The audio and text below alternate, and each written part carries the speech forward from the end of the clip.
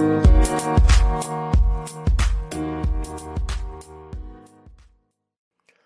is up, guys, and welcome to another edition of the Mark Marauder Show, beating the market one trade at a time.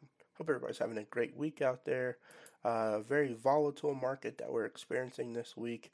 A lot of things on the horizon. This episode, I'll be talking about inflation. So, you may have noticed things are starting to get more expensive everywhere you're at, basically. So, there's going to be a breakdown of inflation in general and some areas that you may begin to see inflation in your local area and in your daily life. All right, so first we'll talk about historical inflation. So historical inflation for the year of 2020, the highest number of inflation was at 2.5%. Now in 2021, we're currently at 5.3%. As inflation is concerned. So that is pretty high compared to last year during the pandemic, where the highest inflation number was 2.5%. Now, compare that to some of the things going on. There's some reasons for that, but the annual inflation rate in the U.S. Has eased to 5.3% in August from a 13-year high of 5.4% reported in June and July, matching market expectations. As a slowdown was seen in cost of used cars and trucks, which was 31.9% versus 41.7% in July, and transportation services, which was 4.6% versus 6.4%, and inflation was steady for shelter at 2.8% and apparel at 4.2%. But on the other hand, faster price increases were seen in food, which was at 3.7% compared to 3.4%, and mainly from food goods that you use every day. So the weekly food items that people get, eggs, milk, bread, like that, it was at 3% versus 2.6%. And then eating out, the restaurant business saw its inflation as well, as people were switching over from going to eat out. Going to cook at home to going to eat out and use things like DoorDash. That also saw inflation as well. So inflation for eating out was at 4.7% compared to 4.6%. When it came to the new vehicle market, inflation rose to 7.6% versus 6.4%. And then energy was at 25% versus the normal 23.8%. But that's not the only place that inflation was seen. It was also carried over into the health services. So medical care services was about a 1% inflation rate versus a 0.8 normal inflation rate. So inflation is definitely on the rise. As far as energy is concerned, I feel like inflation is going to continue to grow on energy. There is a current energy crisis going on in Europe and in China, and I feel like that's going to trickle down into the U.S. economy. So I think energy prices are continuing to inflate. The car market, I think, is going to continue to go down, but as far as the new car market, I feel like that's going to continue to go up because there still is a chip shortage. Now, the U.S. is not a main supplier of chips, so they have to go and outsource to places like China and Taiwan, where majority of the chips are made, even into Japan. With the supply chains being so slow and sluggish at the current moment, on top of power being basically rationed in some of those countries or being very expensive. It's causing major cut downs for things of that nature. So I think that's going to trickle down to the U.S. As far as goods that we see that are being imported, and that's going to trickle down to the new vehicle market. So new vehicles may continue to be a little more expensive than they previously were. So definitely going to be looking to see how those rates hold up. But overall, I think everyone has seen some inflation. For me personally, in my personal life, I know I had to increase my food budget about $40 to combat inflation. So no, I did not buy Bitcoin to hedge inflation. I end up going to just budget a little more money for inflation, balance the books. We do, in my household, have a home budget. So we like to budget some of the resources that we use all the time. So, like household goods, that increased So that's things like toilet paper, toothpaste, things like that. And then also for food, that's kind of its own separate budget in my household because that's for like groceries. Because we like to cook in during the week. So overall, yes, I've seen inflation. Also with gas prices, gas is relatively a little bit cheap, not as cheap as it was probably I would say 3 or 4 months ago, but it is still relatively cheap, and I think that's going to continue to go up. Crude prices are extremely high at the moment with the whole energy crisis going on. So I think inflation is here to stay as we transition into a new quarter with the 30th of September being the end of the fiscal quarter, starting a new one in October. I expect to see more inflation continue to go up.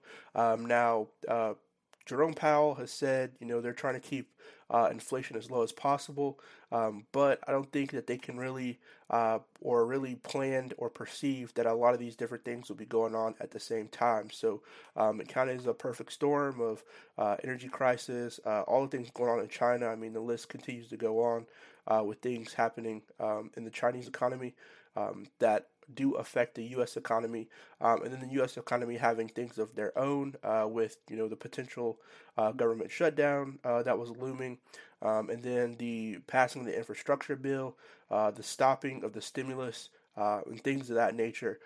So a lot of economies are having their own little internal problems that are helping to increase this inflation, but overall for me, some people have asked, what are ways that you can do to hedge inflation? So you may ask some financial advisors, they'll say, buy good growth stock dividends, buy indexes. So, buying the total market. If the market goes down and it's on sale, when it bounces back, you'll make money. And then some people, will say go into crypto. Crypto is a way to hedge inflation. That some people say, but crypto is down as well. So if crypto is down and inflation is still up, and the stock market is down as well, I don't think those are two realistic ways for you to go and to hedge inflation. For me personally, the most logical thing that I can think anyone can do to hedge inflation is just to increase your income. Now, that maybe sound easier than, you know, just going and getting more money, maybe saying, how do I do that? I think, if people pick up like part time jobs, that could help. If you have time to do so, starting a blog, starting a podcast, there are a lot of things that you could do to increase your income, start a side job. Starting businesses on the side may take a lot of initial money up front, but taking extra shifts, on the weekend, delivering pizzas or something like that, doing DoorDash, doing Uber Eats on the side, that may bring an additional income to you. And I think that's the only way to truly combat inflation is to make more money. So I really don't see many financial advisors talking about that, but I think that is the number one way to hedge inflation. Making more money, increasing the amount of money that you're able to come into your household. And then also the second way, which may be more important than getting more money, is budgeting. Budgeting will take you far and beyond. You'll see where everything goes. And it's also something that a lot of people don't really talk about. But setting a budget for your household, whether you're a single person, you have a family, or you're taking care of siblings, or whatever your financial situation is, budgeting will definitely help determine where the money is going. So at least you can see it, and then try to cut back on some of the places that you spend in excess. So to me, one of the ways to help me personally in my household grow more money was to do, like side hustles, but then also to budget. Budget helped me to figure out where all the money is going, write down all the bills, and I do this every single time that I get paid. And then you can see, okay, these are the things that got to get paid this month. These are all the obligations that I have to pay. And sometimes that may, put you in a better place to just see where it goes. And you say, okay, well, I have an extra $5, this month. I have extra $10 this month. If you have all your items that you have to pay for written down, and you still don't have enough money to save or to invest, then I would say you might want to go with the other option to potentially get a side hustle, like delivering pizza or something like that. But I think budgeting for the most part of people's lives can definitely help tremendously. So there are a lot of tools out there to help budget. If you know how to use Excel, that's one of the easiest ways to do it. Or you can just go old school and get a piece of paper, write down how much everything is. So your rent or mortgage, insurance, if you have kids, daycare, food expenses, and then also budget. When you do budget, don't just budget your bills. Budget things like, okay, I want to go out to eat. Budget things like car maintenance. Budget things, make it a realistic budget that's out there. There are different ways to budget. So I think there's plenty of articles out there that'll teach you different strategies to budget. There's like pay yourself first. There's the envelope method. There are tons of methods out there to learn to budget, but the easiest way is just to write down all your expenses, write down your income, and then put everything down, and then see what you have left. So if the value that you have left over is zero, and then you've also been able to budget money for yourself to go to the movies or something, help out family or wherever you want to go, donate to a charity or something like that, then I think you're okay.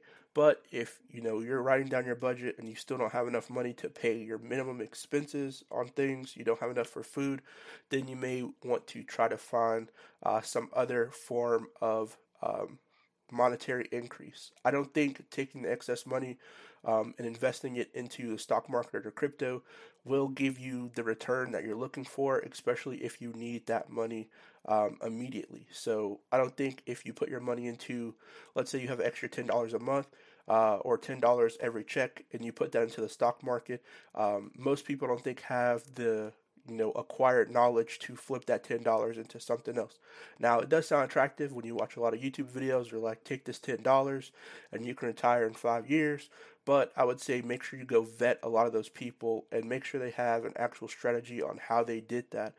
Because sometimes, it may just be for clicks or for views, and you may not really learn the information that's out there. There are a lot of books also out there about investing, but majority of the information you get is going to be about slow, passive way to do it. So to me, the best way is to increase your income to combat inflation.